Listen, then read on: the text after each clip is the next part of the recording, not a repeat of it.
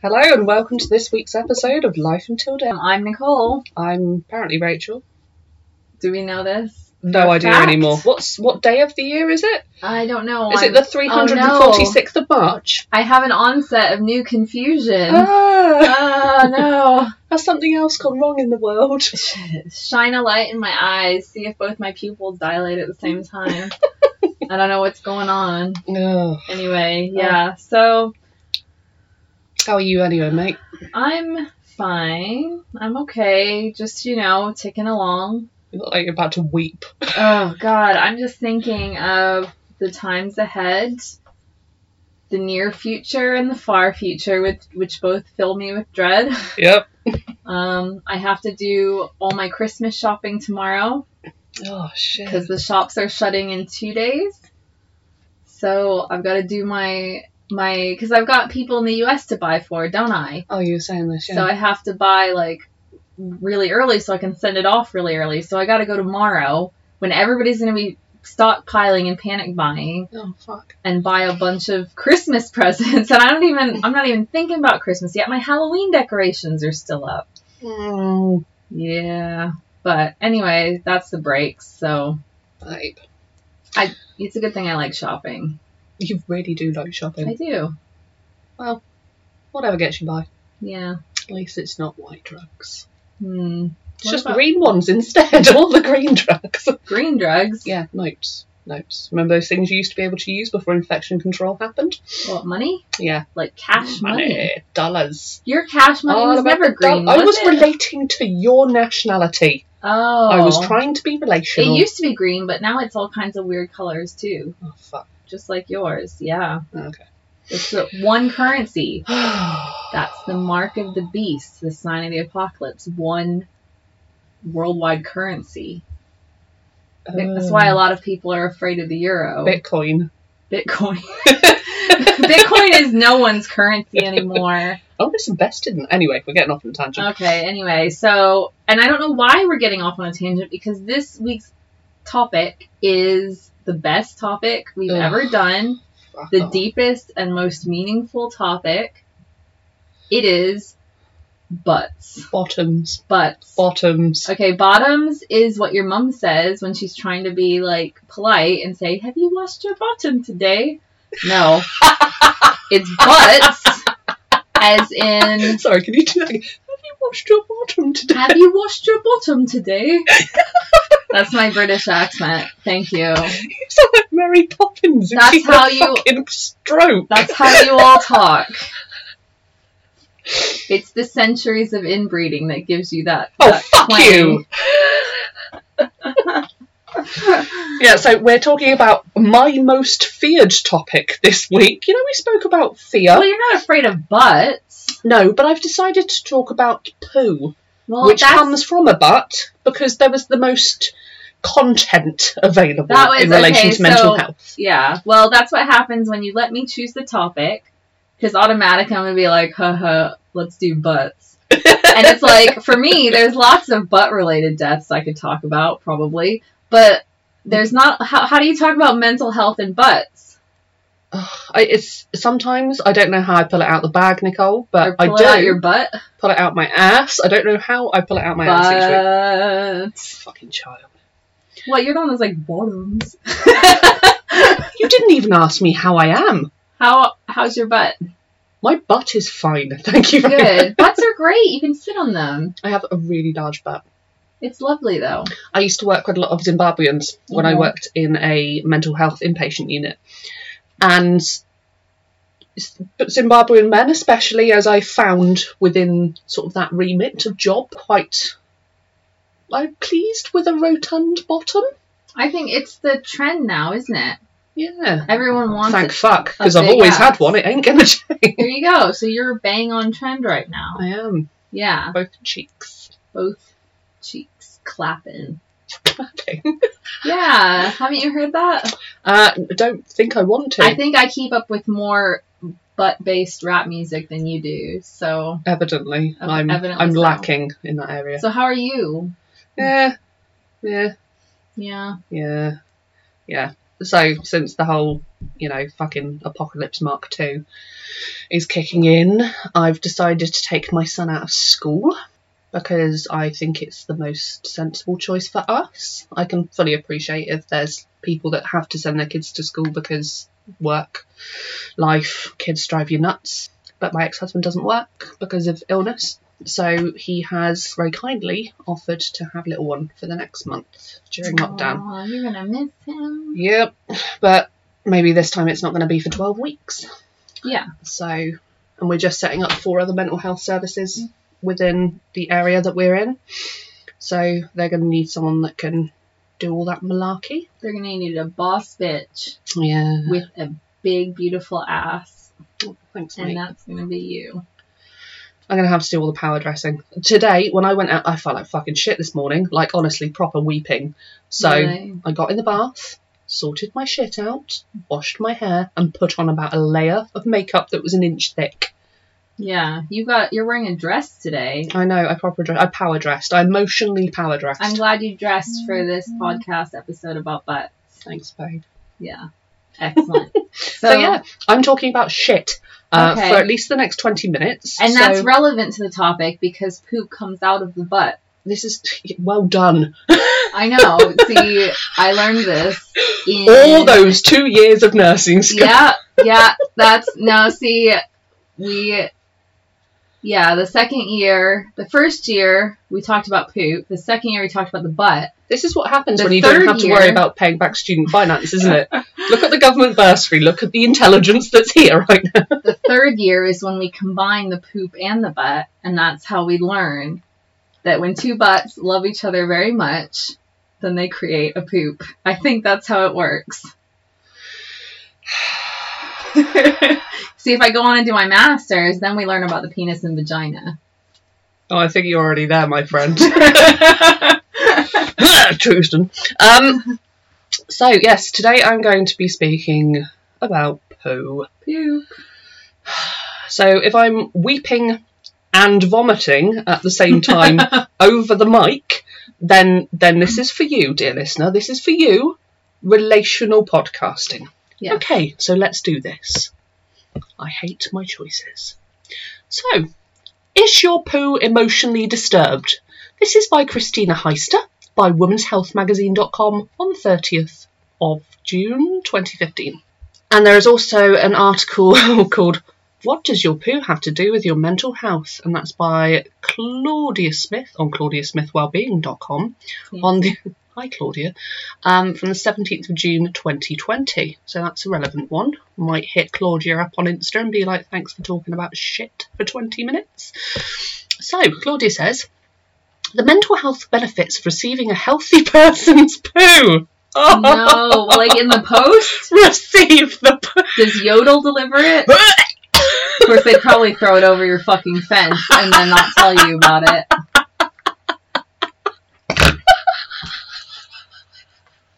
Oh, fuck, sorry. Right. No. In all seriousness, if anyone from Yodel is listening, you are the worst package delivery service ever. And that's saying a lot when Hermes exists as well. So, back on to shit. So this in the study that was published in 2018, 17 patients that either suffered from IBS, chronic constipation or chronic diarrhea received a fecal microbiotic transplant, so received some poo from someone else. Mm-hmm. So she asked, what's that? It's literally the process of giving bacteria to other microbes from the stool of a healthy individual to someone else. The donor stool is simply infused into a recipient's large intestine.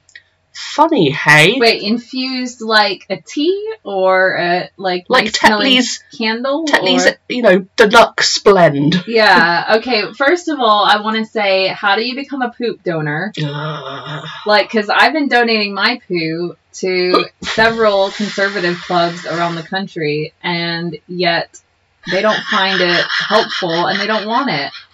So I think I just need to find out the right address.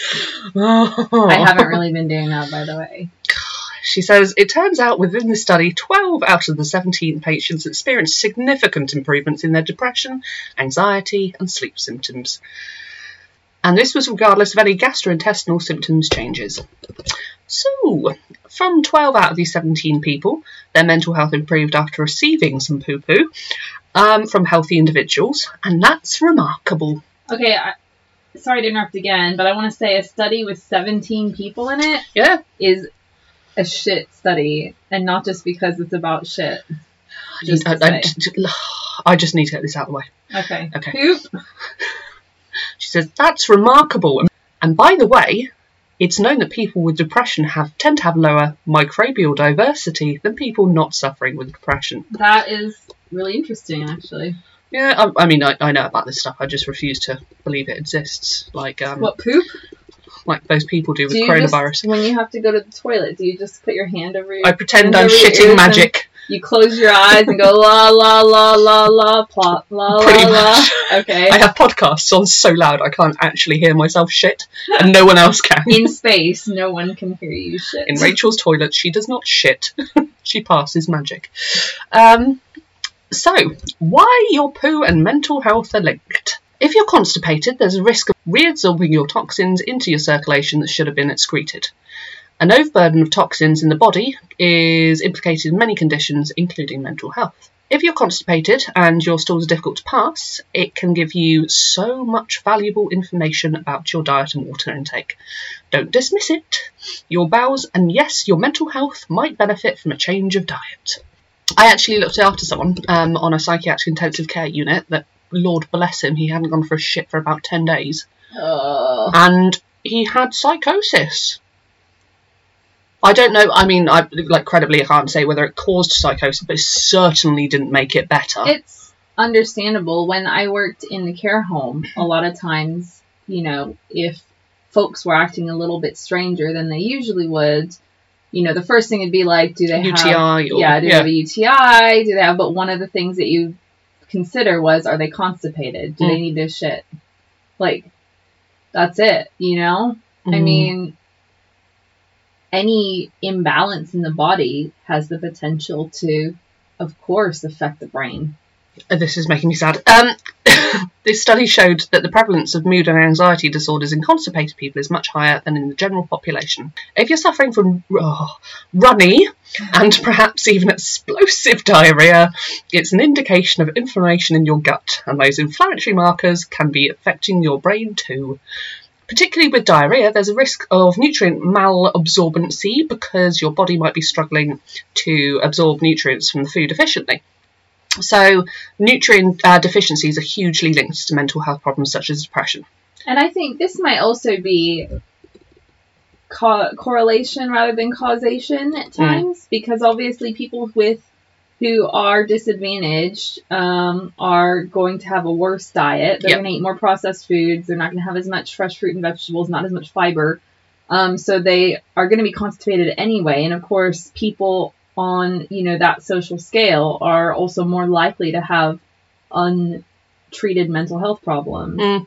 So the constipation isn't helping, but, you know, a lot of times I can see how it'd be easy to spot somebody who might have those kind of, and maybe, you know, like, just look at them and go, you need to shit, don't you? You need to shit real bad. You need to poop. And we don't talk as a society how often you should be pooping. How often do you poop? Well, at least once a day. Yeah, me too. Yeah. I'm glad we can share that. I probably poop too much. I think I probably told you more about my vagina than I have how much I shit. Yeah. I think I'm probably okay with that. This fascinating 12-year study with 1,002 people showed that there's a bidirectional relationship between chronic gut problems and anxiety. It showed two things. People with anxiety have a much higher risk of developing chronic gut issues later on. But it also showed that those people who first had chronic gut issues with no anxiety to start with had a higher risk of developing anxiety later on. I mean, this makes sense. It just makes sense. You know, you're anxious, you're always fearful. I'm anxious and fearful now. You can give yourself ulcers. And then also, if you have chronic gut issues, you know, you're going to be anxious about eating. You're going to be anxious about, you know, when is my gut going to, like, fucking kill me with pain next, Mm. you know, and you're always going to be living with that, like, oh, am I going to be racked with pain tonight, or am I going to be like, okay. So yeah, I can totally see this. And I gotta say, a 12-year study, I appreciate that a lot more than a study with 17 people in it. Yep. So there's a really important message here. We can improve our mental health by focusing on our gut health. Just as How we can. close do we need to get to the poo? Just as we can try and reduce, for example, our nervous stomach by reducing stress levels. So there's a big world of microbiotica. A big world. But it's very small. In tiny. All the microbes that reside within your gut and your poop. The article did not say poop. I want to make the record clear. The article did not say poop. So much to do with your overall mental health than we realise. Fascinating. Why do they use fascinating with shit so much? I know. So a fascinating area of research, and no doubt there'll be more on this topic soon. I can't fucking wait. And I want to point out now that there is a stock photo that Rachel helpfully inserted of somebody's legs who is sitting on the toilet. And her ankles are slightly bent in and her knees are together, so that might indicate she's straining. Well, she's barefoot, so I think this is to appeal to the foot fetish people. And she's got red toenails. And they're like... Slight bit of ginger hair floating over her knee as well. Might be pubes. Okay, the thing that's... I'm like, what? Is she's holding a toilet roll, but she's holding, like, a single piece, with the rest of it flowing out of her hand and touching the floor. The floor by the shitter. That's Who the no-go. does that? Nobody holds their... You scrunch up the toilet roll. Exactly, you scrunch it. And you fold it, you scrunch it. Especially if you're, like, in a club or, you know, like a communal space, which I'm guessing she might not be. Yeah, you don't ever do that. It looks like an IKEA bathroom. Does it? Maybe she's in IKEA. I don't think I'd want to shit in IKEA. Well, anyway, whoever you are who took this stock photo, nobody holds a toilet roll like that. Fake news. I know. I'm angry now. So we'll move on to the next. Maybe you just need to shit. So we'll move on to the next section of this fascinating story. So, you probably wouldn't think that what's going on in your tummy has anything to do with what you feel emotionally right. Well, actually, I would think that, because I've heard the article before this one. But lots of recent research suggests that there's a connection between your gut and your mind.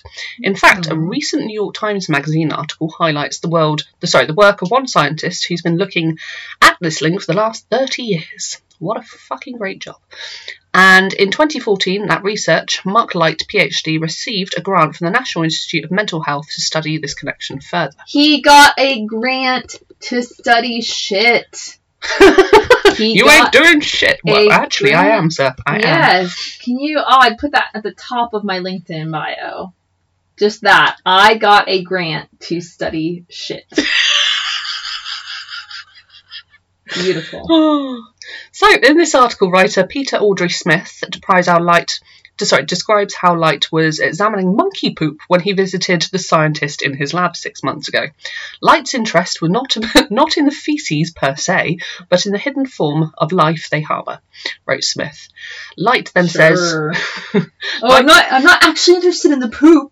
It's the hidden life inside of the poop. Can you imagine this guy? Well, inside someone's septic tank wanking off. Yeah, he's like, no, I don't like the poop.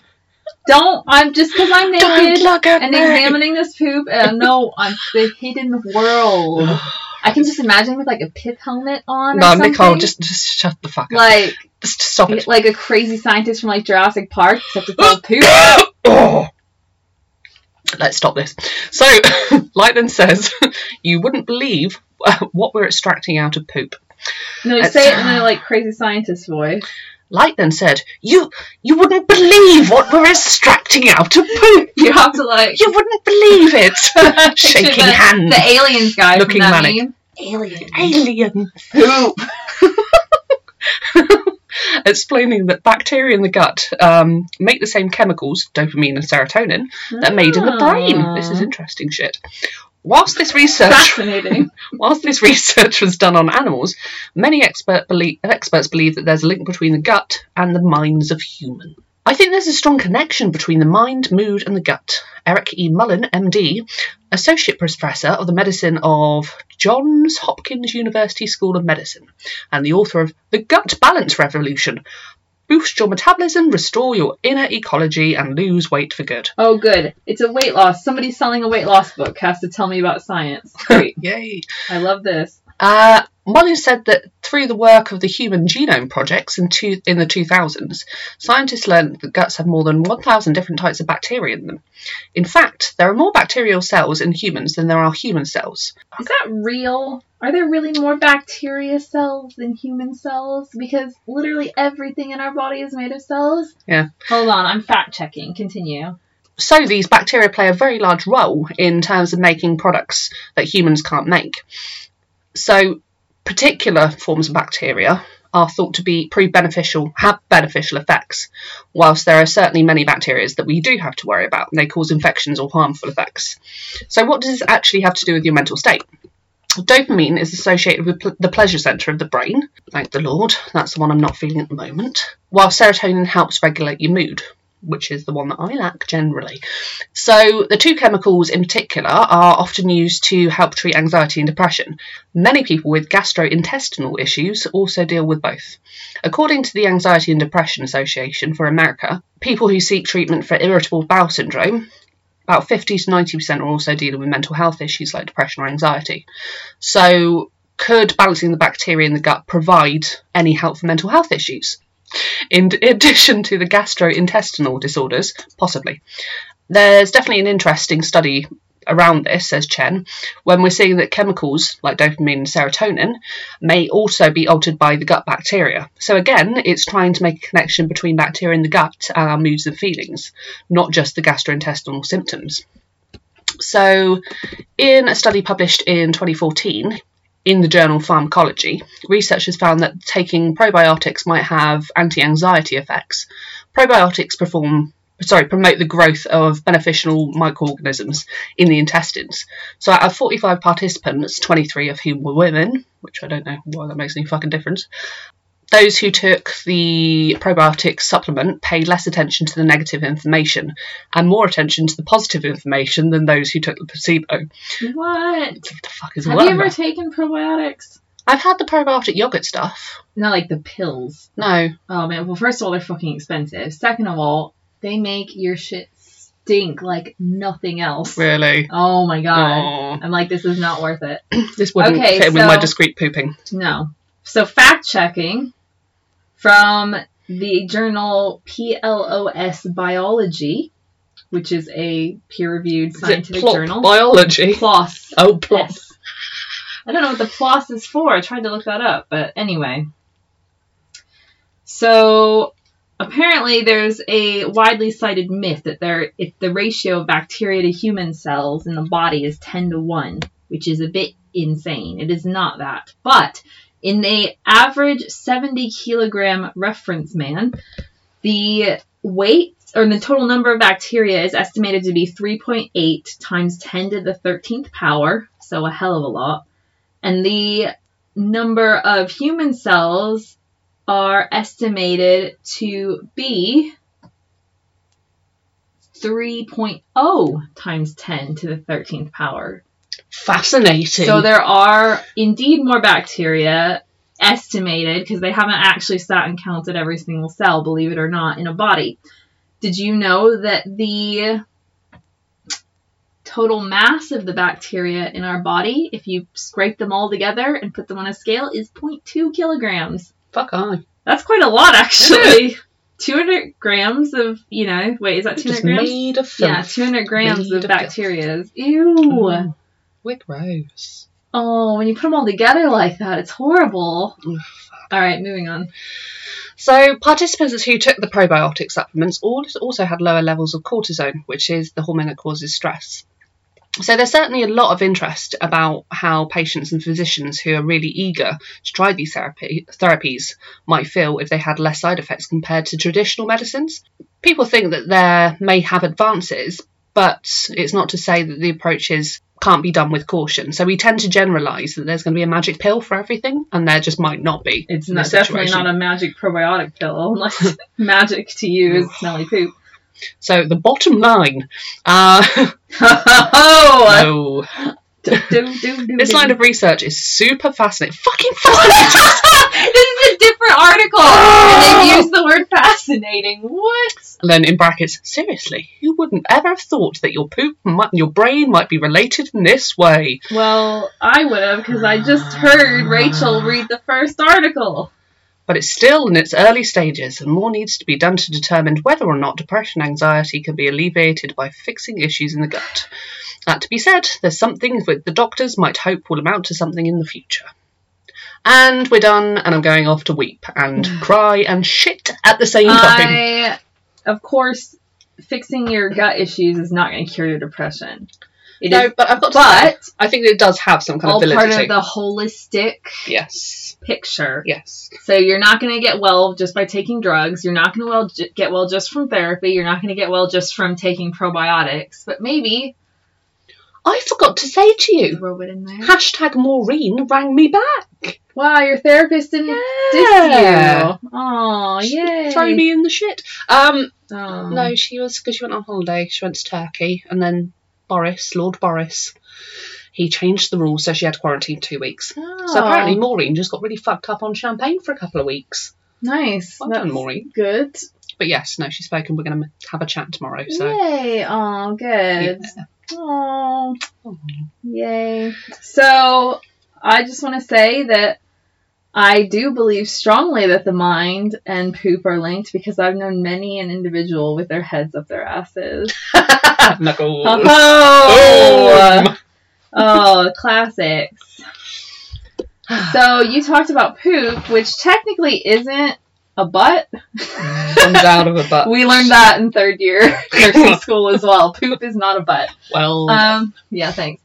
So I'm going to take us back to the ass. To the ass? Back that ass up. And I'm going to talk about black market bottoms. Ooh. People have to buy their bums in. Oh, yes. And it can go horribly wrong. Mine was just genetic. So I'm talking about the death of, and prepare yourself for this name, Lesbia Ayala. I already prepared you before this podcast, so you're not laughing. I think she went by Leslie. I saw an article where... I should fucking hope so. Yeah, I don't think I'd go by Lesbia. Unless I was, like, literally a Greek lesbian, and I was, like, embracing that. Yeah. That, totally. So, Leslie, I'll say, was a grandmother, but she looks quite... I've got a picture of her. Good. Yeah, she's one of the best-looking grandmas I ever seen, let me tell you. Whoop, whoop. So, I'll just read this brief news article about what happened to Leslie in 2018 from the Philly Voice. Philly woman's death in Bronx from butt injections ruled homicide. The death of a Philadelphia woman who received a butt injection from an unlicensed provider in the Bronx this past summer has been ruled a homicide, prosecutors said. Lesbia Ayala, 48. That's a young grandma. That's like a Weston Supermare age grandma, yeah? I found the best meme about Weston Super. I'll share it on the socials.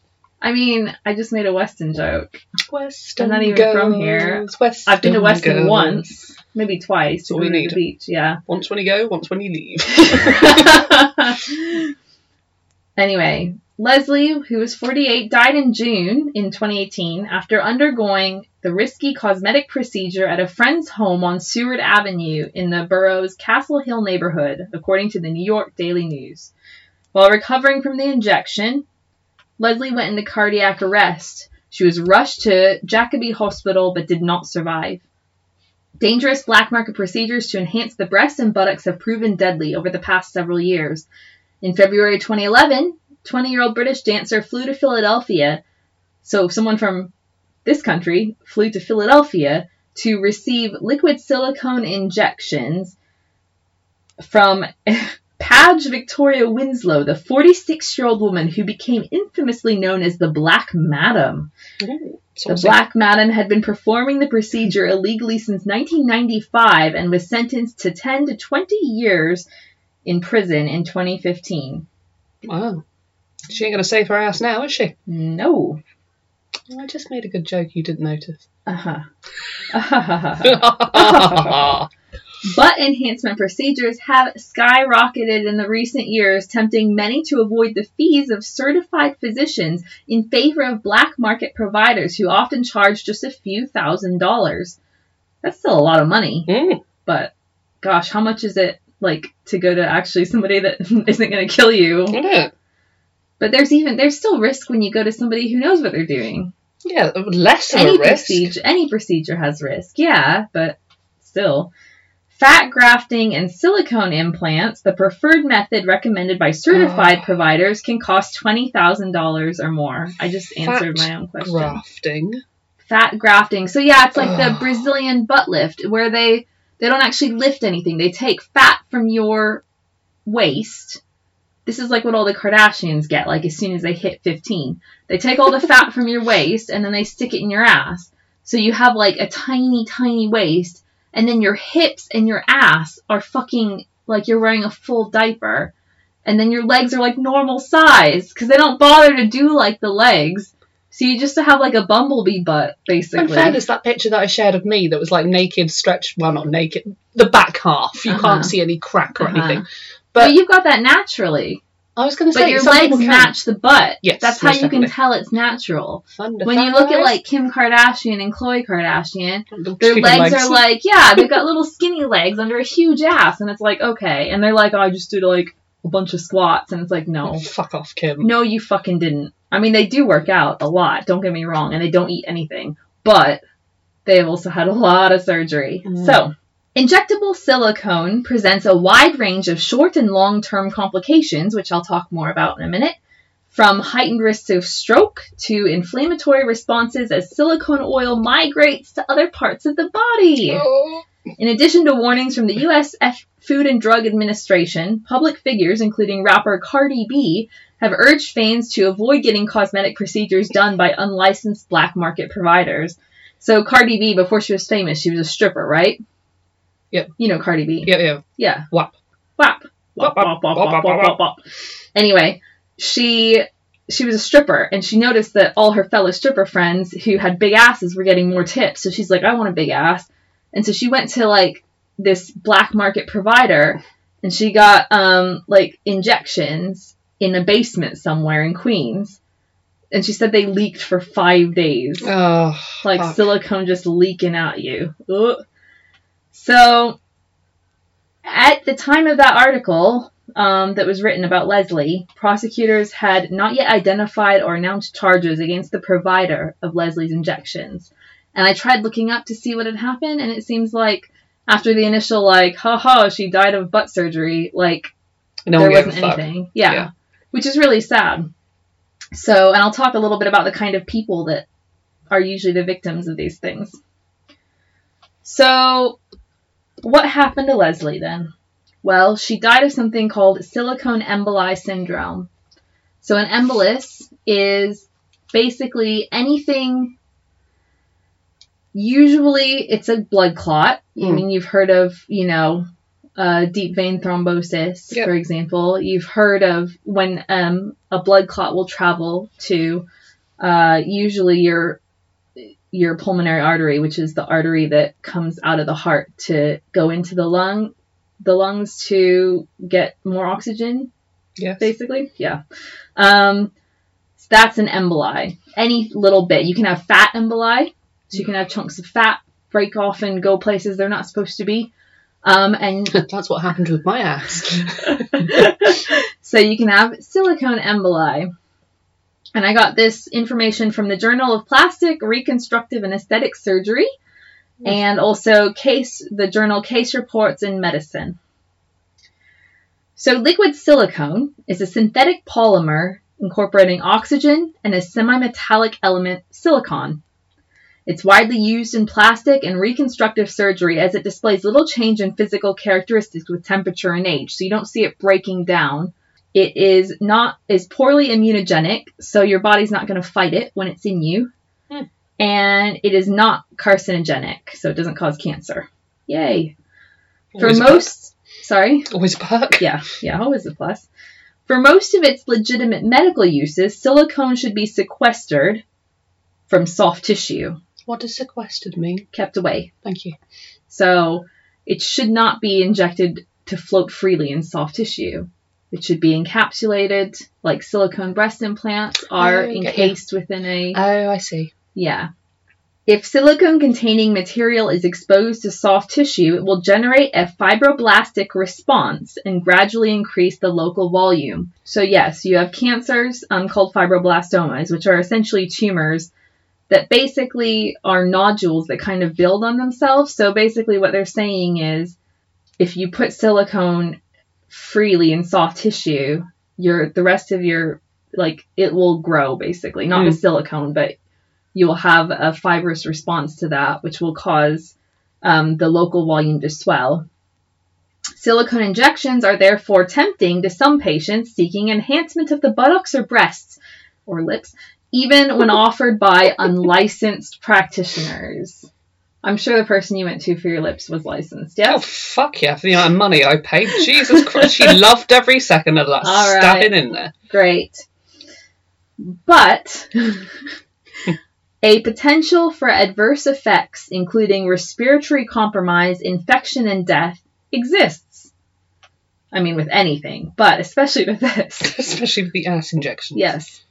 The local effect of injected liquid silicone can include tissue necrosis, foreign body giant cell reactions, and infection.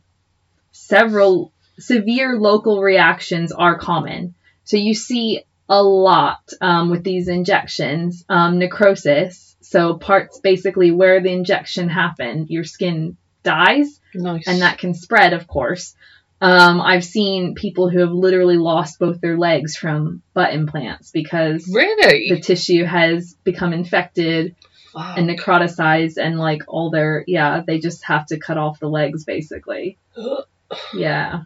The silicone can migrate and collect in unwanted parts of the body. So you see, with people who get very off-market facial injections, you see a lot of times the silicone will kind of shift to different parts. And so they keep having to inject silicone around that to make it more of a face shape again. I was thinking of having my jaw, because I have the turkey neck. Yeah. As my mum does. Thanks, Mum. Although she gave me the ass, so I guess that's thank you now. But I was going to have my jawline sculpted, and you can do this with injectable fillers.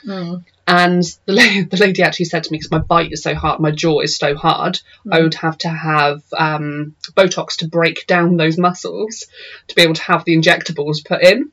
Yeah. To have it filled out. So I can understand, if a cheap provider just filled it all out, especially the cheeks and stuff. And that's even if you use silicone, because a lot of times these really back alley cheap providers, they won't use medical grade silicone, they'll use industrial grade silicone. They might use things that aren't even meant to be injected, I think somebody was using Fix-A-Flat, which is kind of a rubber cement kind of thing in the States. Just stuff that is not, somebody was injecting cooking oil, I saw about that guy. Yeah, so stuff that is not meant to go in the face, and that's the danger with these providers, is not only that do they not know what they're doing, but also they could be using anything, literally anything. That's what beauty's about, though. Don't put it in your face, on your face, or smear it on your face, but I look beautiful when I do it. Yes, exactly.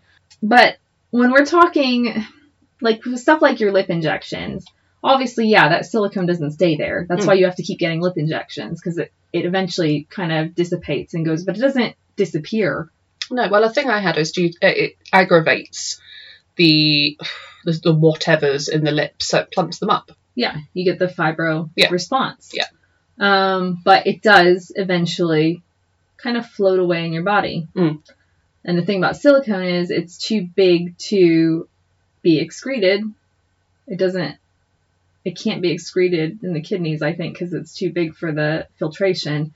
So you kind of just have silicone in there, but the amount that you're injecting in your lips is infinitesimal compared to the amount that somebody is getting pumped into their ass. Yeah, when they have... this is like a mill. Yeah, exactly. Yeah. So, silicone has been demonstrated in distant organs like the kidneys, liver, and in the lymphatic system following subcutaneous administration, suggesting an embolic phenomenon. So essentially, you have pieces of silicone breaking down and entering the bloodstream and traveling to all kinds of places that they shouldn't be. And of course, when they get to the kidneys and liver, you can have a problem. But when silicone gets into the lungs and the brain, that's when you start to see really fatal consequences.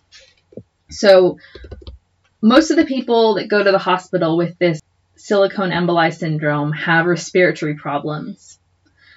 Respiratory consequences of this silicone have been described as severe pulmonary toxicity, acute pneumonitis, so an inflammation of basically the lining of the lungs, acute respiratory distress syndrome, and pulmonary embolism, which I've mentioned is a blockage in that pulmonary artery of the lung, where the blood travels from the right ventricle of the heart to be oxygenated. This could result from inadvertent injection of silicone directly into a vein. Don't do that. Don't do that. Okay, so this is where we see why you need to go to a licensed provider. Because, yeah, you're not technically supposed to put silicone directly into soft tissue, but that's way more preferable than putting it into your fucking vein. Because instead of waiting for the silicone to break down and enter your bloodstream and kill you, you're injecting it directly into the bloodstream to kill you. Put it on the highway to the death. Exactly. This could also be caused by increased tissue pressure at the injection site. So if you have a lot of inflammation, if your injection site becomes infected and it gets inflamed and there's a lot of pressure at the injection site, and from local massage or trauma at the site. So depending on what happened to you when you got it, or if you haven't let it heal properly, or if the provider's like, let me give you a nice deep massage where I've just put the silicone in, it's going to go everywhere, and especially into your lungs. So this phenomenon is acute, with symptoms presenting within 72 hours after injection in most cases, and the risk appears to increase with higher doses of silicone. The pathologic findings on lung biopsy include alveolar hemorrhage. So the alveoli in our lungs, of course, those little balls that basically their surface area is where the kind of the oxygen and things get absorbed into the lungs. And they also contribute to the pressure, our respiratory pressure. So when those things get damaged from smoking, and et cetera, for example, that's why we have shortness of breath, etc., because they don't work properly, basically. Yeah. That surface area is gone, you're not getting as much oxygen absorbed, and when you breathe in, they cause that pressure that brings air in and out, basically. So these alveolus get damaged from the silicone, and you get like deposits within these little alveoli.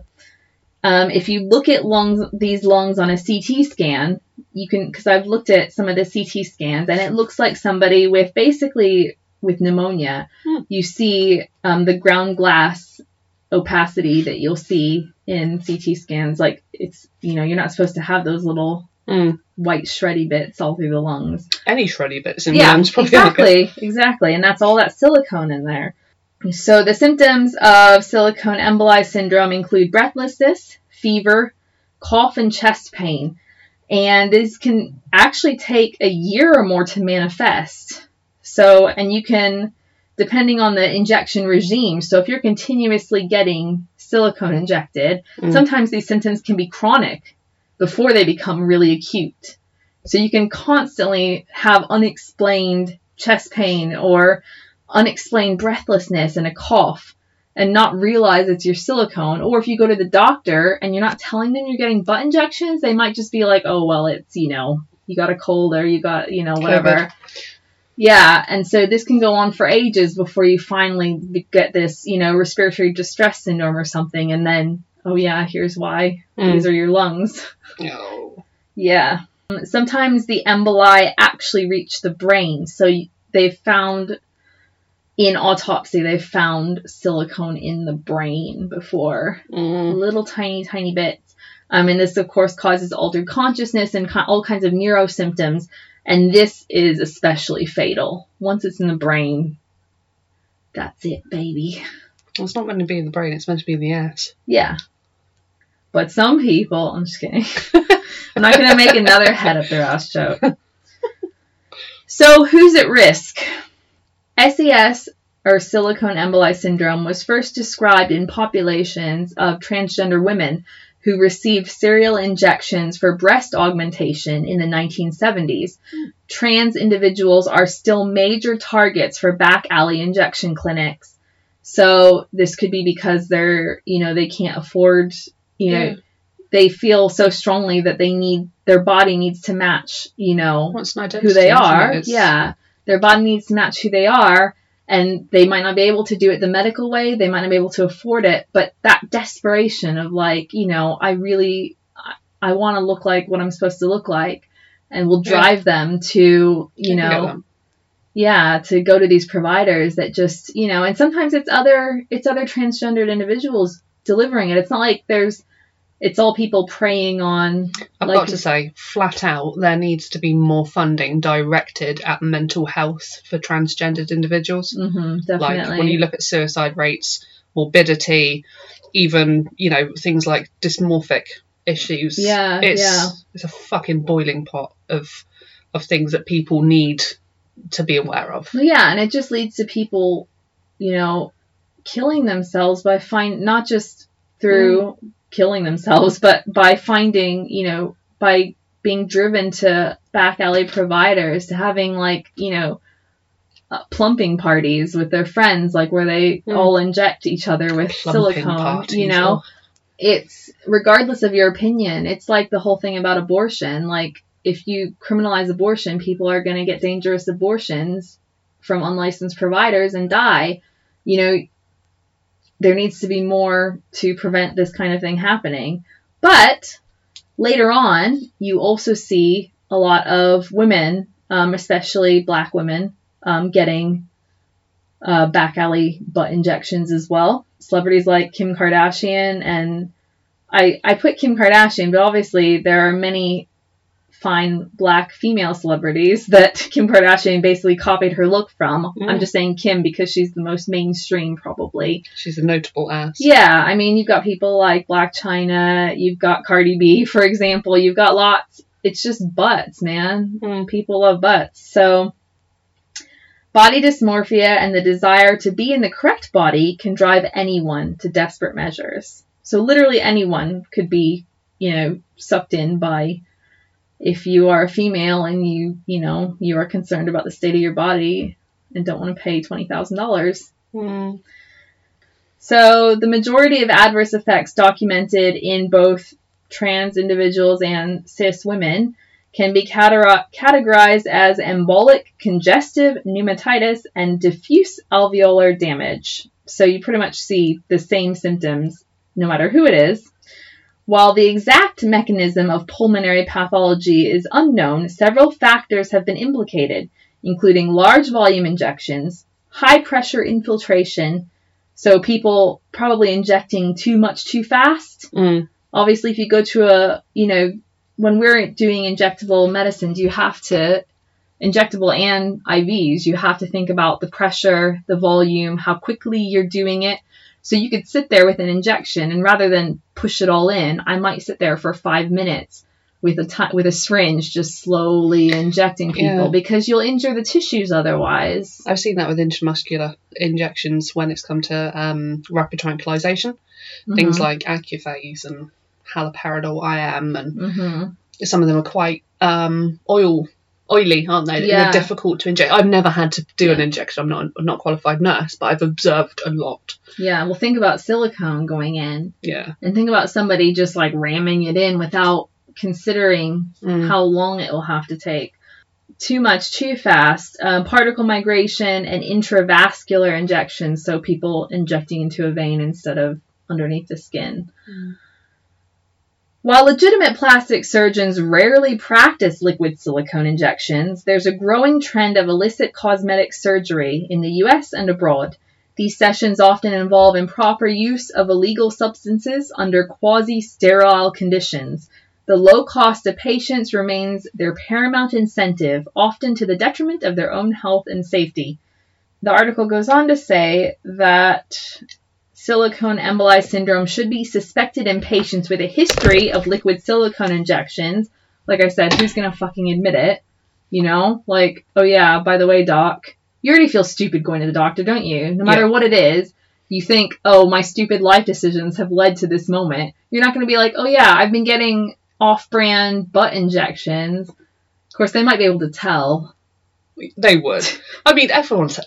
The amount of piercings I had when I was a teenager, I actually had my cheeks pierced. Yeah. Not my ass cheeks, but my face cheeks.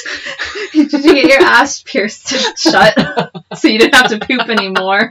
Were you that afraid Rachel of doesn't it? shit. No, I had my cheeks pierced, and yeah, they're horribly swollen. He just looked at me and went, well, what did you expect? I know! I hate that. Or it's like when, you know, I get injections or my blood taken. And yeah, I'm not like, oh no, I'm not a big baby about it, but I might flinch a little bit. And they look at you when you've got so many tattoos. They're like, you've got tattoos, and it's like, they're different. I chose to have those. Yeah, and it's a different feeling anyway. Yeah.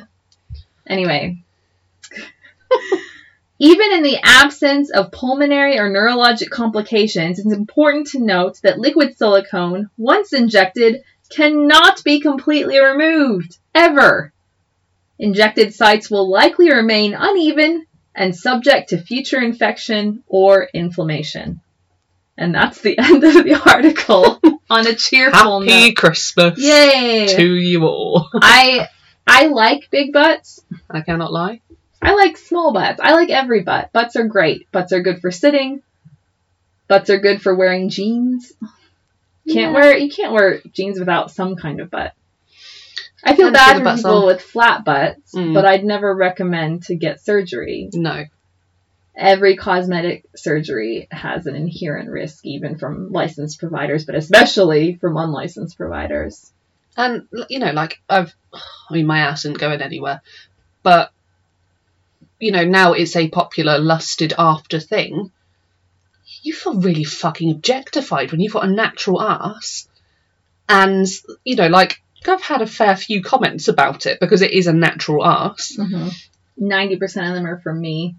Yes, obviously, but but you know, it's I guess it's what you'd imagine it's like having big tits, which is something I'll never experience. No, same. I don't know what that's like at all. No, fuck. But yeah, anyway. Big butts are great, but don't try to, you know, unnaturally get those padded underwears. Padded underwear. Oh, the ones with the silicone arse with like a butt in it. Yeah, that's safe. I mean, get a fake butt. Oh, and think how squidgy. Oh, that'd be fucking amazing. I know, like, yeah. Shall I buy one of those and see how large my arse looks? Oh my god, yes, please. Oh fuck! Do you remember seeing on Wish those camel toe silicone implant things? They're not implants, but they're an insert that you put into the crotch area that makes you look like you have puffy labia and camel toe. Why? I don't fucking know. Why would you get injections in your ass to make it look fatter? I did read about people getting silicone injections in their labia as well. Ugh. We need to end this here. Yeah, I think so. Yeah. We're going down a dark alley, not to get butt injections, I hope. The dark alley is not the entrance to the badge. Or the butt. Yep. That's where poop comes from. Well done. Yay! Can I have my nursing degree now, please? Please. So yeah, my tough question, and it's a pretty natural one for me because, you know, I'll be honest, I'm frightened by the prospect of this whole fuckery that is COVID lasting for more than like the rest of the year. But being realistic, I think this lockdown is going to be more than 4 weeks. And I have a healthy degree of pessimism when it comes from anything from the government at the moment. How how would you feel if this lockdown lasts longer than 4 weeks? I loved the last lockdown because I wasn't working.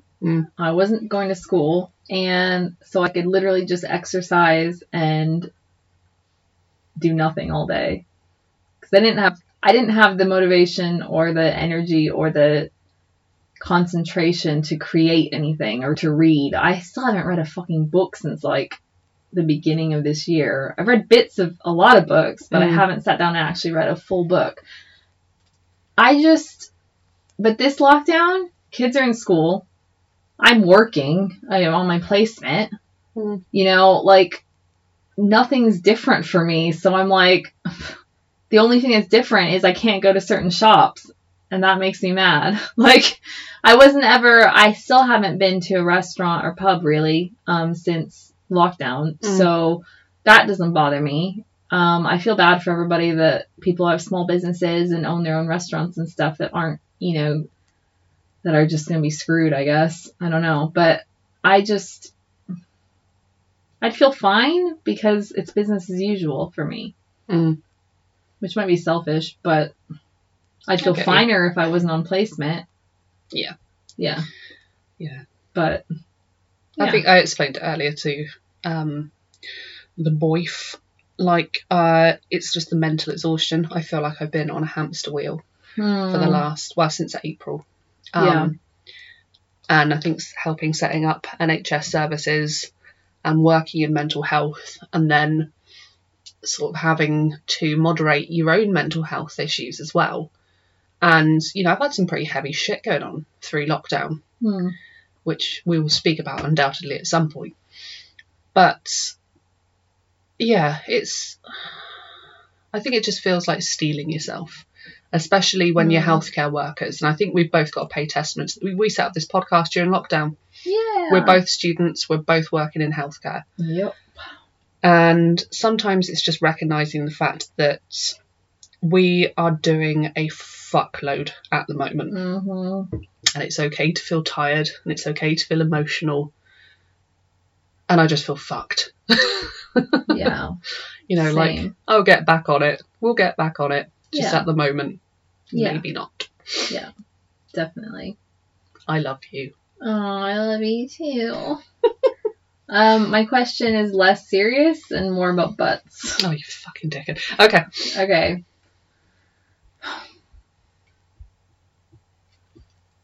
Mine's a two-parter. Because the first one's going to be a really short answer, and you might not even answer it. When you wipe your ass, do you look at the toilet tissue? Yes. Okay, some people don't, and I don't know how they function. Well, you need to know what's going on back there. I know! How do you know how many wipes if you don't look at it? Exactly. But some people don't. Oh. I know. What, like a generic wipe? Well, they must do like a set number, or maybe they just think, okay, well... Maybe they know their own shit so well. I doubt it. Or maybe they have a poopy butt. Oh, think of all the people you talk to in a day, and how many of them have a poopy butt while you're talking to them. That's horrible. I know. Okay, anyway. My real question is, if you had all the money in the world for plastic surgery, what would you get done? Waddly neck. Okay. I would then get my mother flap lifted. Yeah. It's not huge, but you know, it's a tummy tuck, definitely. I'd love a tummy tuck, yeah. What else would I get done? And a breast lift. I'd just get bigger tits. See, I don't want them bigger, but I'd like them lifted up. Yeah. I think we've probably got, you know, we bore children. Yeah. Singular feet. I think that should be in the NHS once you have a kid, or just get an emotional lift. If you have several. It's like an emotional lift. Yeah. Like, because they fucking drain everything from you when you're trying to make them. Then they destroy your body and your vagina. So it's like, just give mama a little something back. Yeah. When you have a kid through the NHS, they should give you a voucher. In 5 years' time, or 5 years after you've had your last child, you go back and they give you a full tummy tuck, breast lift, Sort and maybe a little bit of lipo. Yeah. If you want it. Get your nails done as well. Yeah. Get a new set of underwear. It would be good for the economy. Fuck yes, it would. I'd buy more clothes. I'd go out and enjoy myself more. Yeah. In my new body. Boris, I hope you're listening. Free tits for everyone, Boris. Yeah. Come on. Free tits. So yeah, that's us for the week. That's Yep. us for this episode. I hope you've enjoyed hearing me awkwardly talk about feces. This will never happen again. Hang on. But. Bye. Bye. But.